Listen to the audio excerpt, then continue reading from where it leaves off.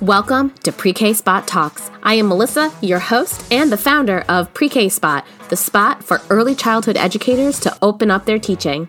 I am your guide down the open-ended child-led teaching path, and together we will explore strategies and ideas so that you may open up your teaching to less stress, more engagement, and an overall joyful child-led classroom.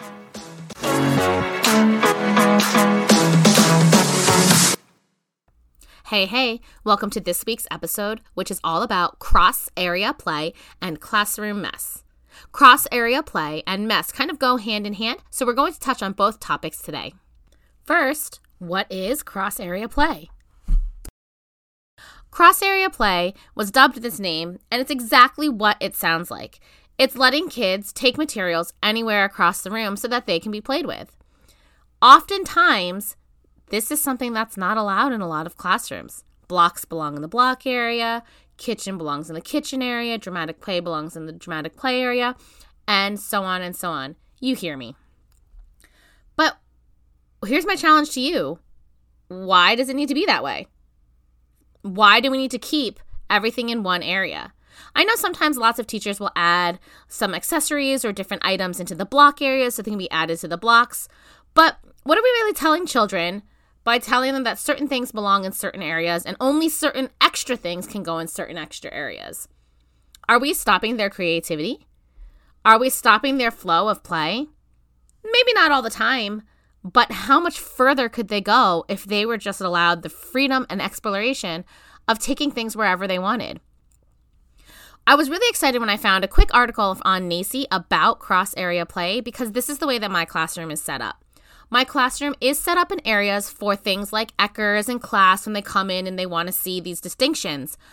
But on a regular basis, it's just set up for free play. We might call things block area or imagination play or carpet area or tables or loose parts shelf just to help organization. This way, labeling things and telling children where things go creates routine, creates stability, and there's a lot to it. However, they know that pretty much anything they take out can go anywhere in the room depending on what they're playing. Obviously, there are some limitations. Let's just set up some bumpers first before we dive really deep. Are we going to let kids take wooden toys and put them in the sink or in the sensory table? Absolutely not. Are we going to allow kids to stomp on other people's things or throw things across the room or things like that? No way. But in the spirit of free play, why wouldn't we allow children to take things wherever they wanted? In this article from NAEYC, one of the reasons they say cross-area play is a really great thing is because it helps children make unusual and unexpected connections that can promote creativity. It encourages development across multiple domains as children think, create, communicate, persist, problem solve, and collaborate. It fosters confidence and helps children set up, follow rules in their play with others. And it creates more fluid, engaging classroom spaces. That last one is my favorite one. This is a goal that I aim for every year that I set up my classroom. And as time has gone on, I have created a really fluid flow across the room. And I just absolutely love the creativity and play and interrelationships that it creates. Cross-area play can be really rooted in loose parts play. When loose parts become a really mainstay in your classroom, you're going to get a lot of cross-area play because children need things to be other things. They need to add these loose parts and turn them into things to create their play. One of the other things that I've done to help promote cross-area play is my imagination play area does not have play food. We do not have money in our play register. We only have plates, pots and pans, some babies, and some material. This way, the children can take loose parts or anything else across the classroom to create what they want. When they want a restaurant, they go over and take the treat cookies and create soup or cookies or pancakes, which has been a popular one lately, into their restaurant food. Then sometimes they take out the fabric and they lay it out on top of blocks that they've built into a table. Then they take paper and create menus and signs. And suddenly you have all of these things from different areas of the classroom creating a restaurant. And you have like 6 kids in there all participating in different roles.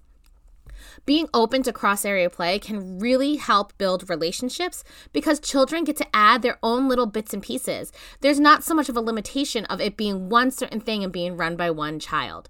Now, does that always happen if you have designated areas? Not always, but it can create that where having things more open into cross-area doesn't always limit it. Now, in the article, some of the things that get in the way of cross-area play are classroom evaluation standards, something I brought up earlier. Marketing influences. I mean, when you're going shopping someplace online or some of our favorite teacher stores, they're marketing certain shelves for certain ideas. Now, of course, those things are totally helpful, but who says that you have to actually use that for that exact idea? We all know that. We all know kids love to play with a box, and before you know it, it turns into something else. So why should we think about our classrooms that way? We really want to open up our thinking and our mindset around that. This also goes along with traditional classroom layouts. This is baked into traditional teaching.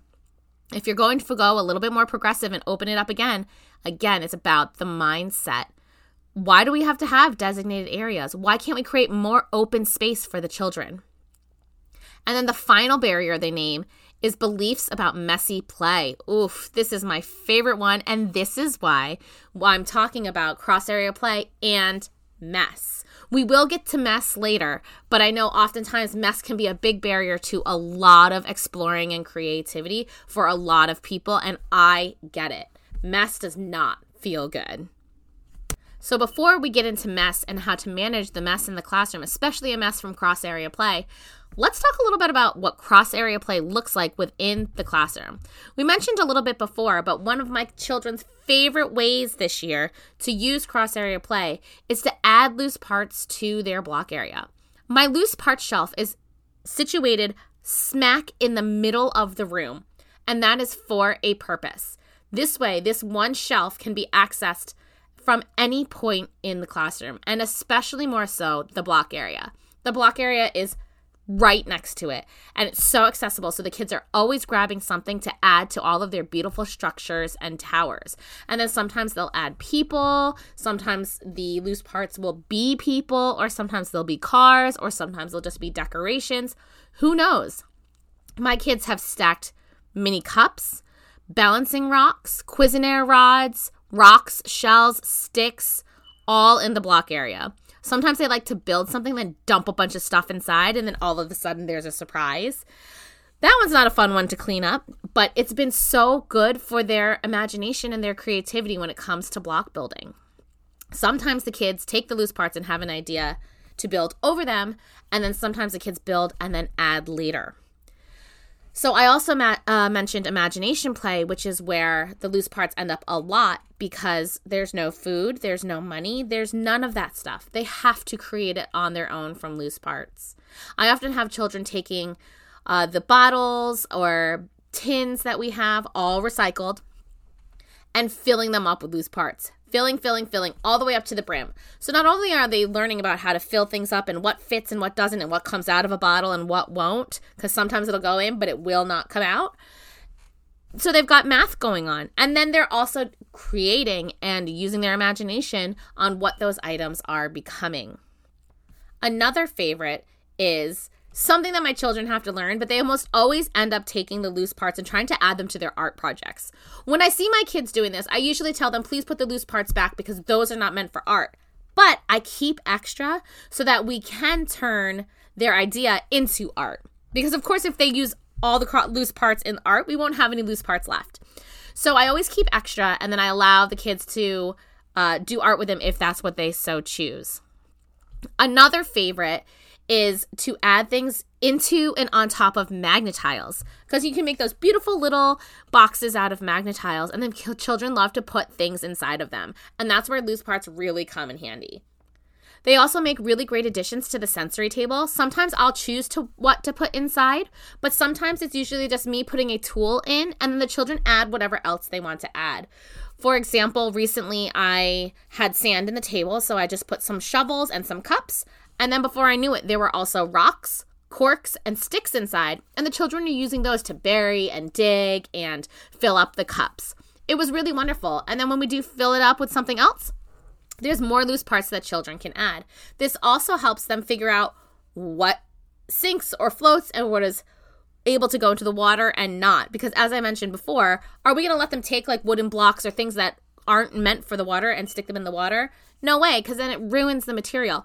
But they can also learn that, right? So if they ask me to put something in, I'm going to say no because, or if they do put something in and they realize that it gets ruined, they've learned another lesson that way. Cross area play really helps expand children's mind and help them understand that just basically anything can be a material. This really fits in with my philosophy of open-ended play, where I have promoted the fact that anything can be a material. So why not let it?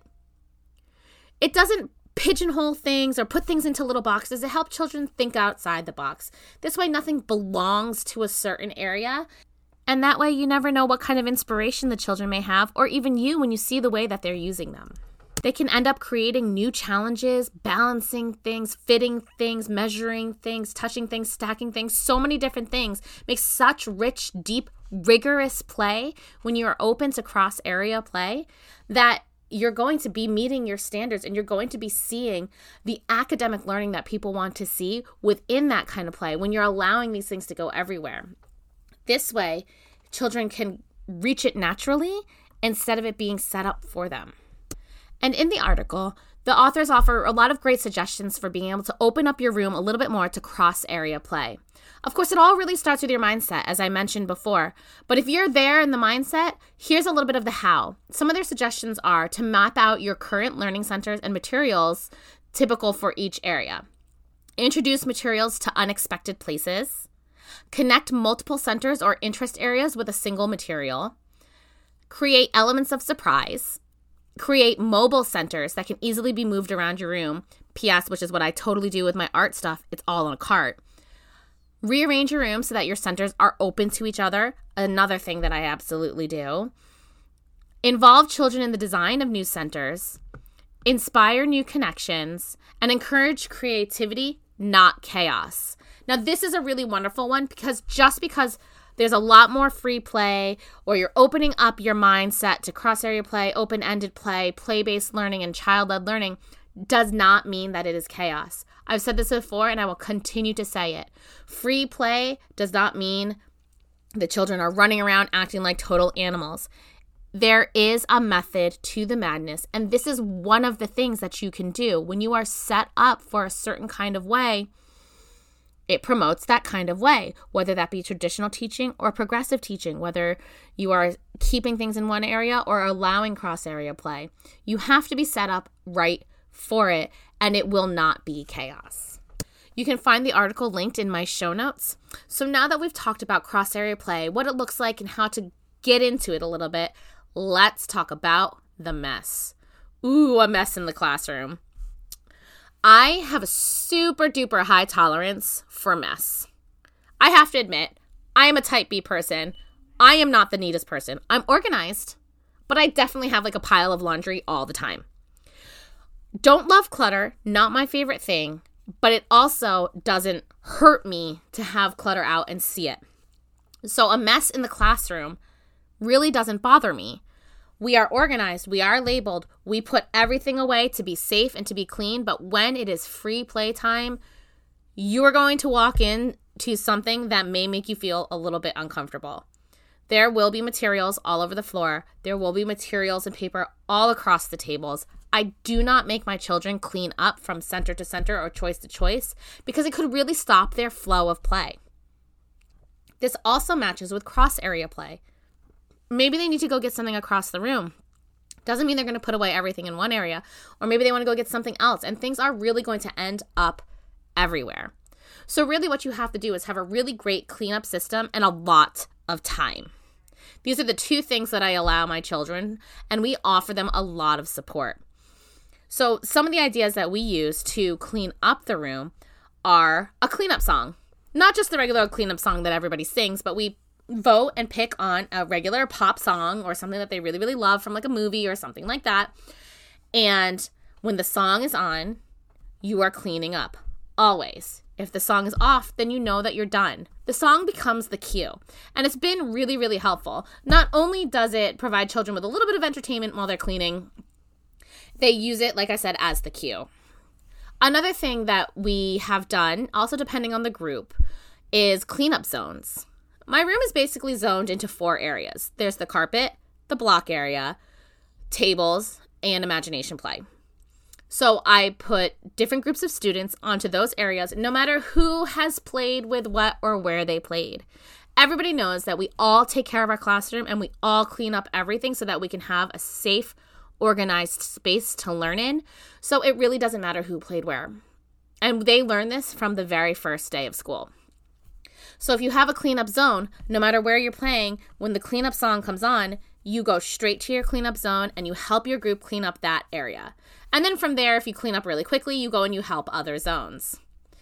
We are also always there to support the children. They're young, they don't like to clean up, and when you allow long cleanup times, especially when there's a bigger mess, which often happens with cross-area play, you have to be there to support them. So a lot of the times I'm running around saying, oh, Lulu, go grab this button. Oh, Jackie, go grab those magnetiles. Or Zach, go grab these blocks.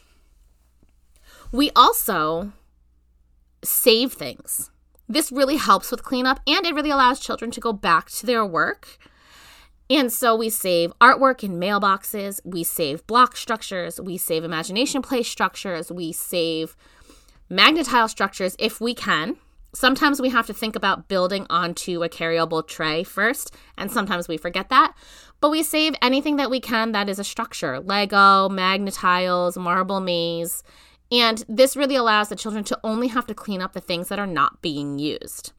And this saves time, effort, and arguments. Another thing that we do to clean up is something that we call cleanup stories. And it's basically a comic strip style story on one piece of paper that shows how to clean up a certain item. So there might be something for blocks.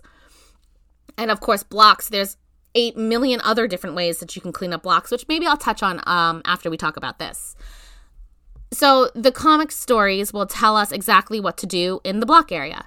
It'll tell us exactly what to do in imagination play. It will tell us exactly what to do at the tables, and kind of a how-to, so the children have some more autonomy and can take care of things on their own by looking at the cleanup story. Another thing that we've done, and I am actually currently using because my children really need it to kind of re-norm, is I take video of them cleaning up and I take pictures and we put that up on the board for them to see after, before, and sometimes during. At the end of the day, we have a closing circle and I'll share pictures of things that they've done that day so they can be inspired and remember. And sometimes those will be cleanup videos so they can see how to clean up things. A lot of the times, it's just kids don't really want to, or they're just getting tired, and so you kind of have to push them along, but they can get it done. At this point in the year, we can make a total mess and be done cleaning up in 10 minutes. In the beginning of the year, sometimes it takes like 20, but it really just depends on what they've taken out and what they haven't. I also have a few kids who tend to be experts or masters at cleaning up certain things, and so I'll have those kids do the job of resorting loose parts. And sometimes we just have to come together as a group and take some time to just do an activity like sorting loose parts. You know, you put one child on each item and then they end up putting them back in the basket. And then that way it just doesn't feel like such a drag. It's an activity. Sorting is really important. And before you know it, you've got everything cleaned up. So I know I said that I would touch on blocks. So let's talk about blocks a little bit. Cleaning up the block area. We do not clean up our block area every day. Sometimes we don't even clean it up in a week. But what the children do have to do every single day and every single cleanup time is clean up the loose blocks. Loose blocks are basically anything that is not inside of a structure, obviously not inside of a structure. Sometimes kids can make something and lay it out on the ground and it's actually a structure, but you can't tell. And sometimes, unfortunately, we have to know that to not clean it up. But obviously, sometimes there's a giant pile of blocks because something fell over. And those are loose blocks. And so every day we clean up the loose blocks so that the structures are there, but we can still walk around them and we're not looking at a giant mess. Another way that we like to clean up blocks is to sometimes do stacks of 3. So you'll stack up 3 blocks, all the same shape, and put them all in stacks of 3, and then put the stacks away. Sometimes if we have a larger mess to clean up, I will call children over to the block area to clean up a certain number of blocks or clean up for 2 or 3 minutes, kind of like we would do small groups. Also, sometimes we have block picker-uppers and block setters, so I'll have a couple of people sit by the shelf while other children hand them blocks and that person puts them back onto the shelf. And then another technique that we have used is the person who's in charge of a shape. Put a person in charge of the unit blocks, somebody in charge of the doubles, somebody in charge of the butter sticks, somebody in charge of the triangles, and so on. Sometimes you have 2 or 3 kids doing the same thing if you need to.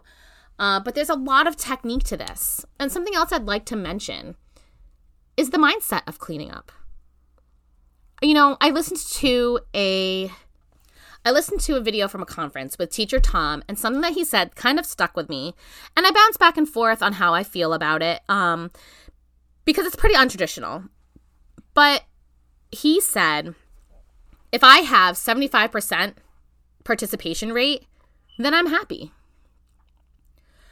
And this really stuck with me because I was like, look, yeah, you always have that like 1 or 2 kids who just can only handle doing 2 or 3 things, and then they need to move on or they need to stop and they get overwhelmed by cleanup. Cleanup can be a really scary, kind of loud, kind of chaotic time. And if I have 75% of my class cleaning up on one day, then you know what? I think I'm pretty happy too. What we do just need to make sure of is that it's not the same few kids who are never helping. Right? Because one day somebody who's a super duper helper might not be having a good day, so the next day they can't really help that much, or vice versa, or things like that. So kind of having that understanding that today might not be somebody's day, so they might not be helping. I'm not going to force them. I also like to sometimes just do little tasks at a time. So we'll have somebody say, hey, you know what? I see you're having a hard day. We're all part of this classroom. We all help take care of the materials in classroom. So let's just pick up these 5 blocks. And then that way, you know what? Somebody's done something. They didn't get away from cleaning. They just got out of cleaning for the whole time because their little mind and their little body couldn't handle it today. And I think that that's okay. As long as you're not having the same kids over and over and over repeatedly doing that, then you can use these techniques. If you do have a repeat offender, then maybe you need to come up with something else. Sometimes repeat offenders, I'd like to plan ahead of time. Or the cleanup zones really, really help with that because they know they have a more focused area to clean up and it's not as scary. And digging down as to like why they're not cleaning up. Do they just hate it? Is it boring? Are they overwhelmed by it? Who knows? It could be anything. And so you just need to dig a little bit deeper if you have somebody who is just really, really against it.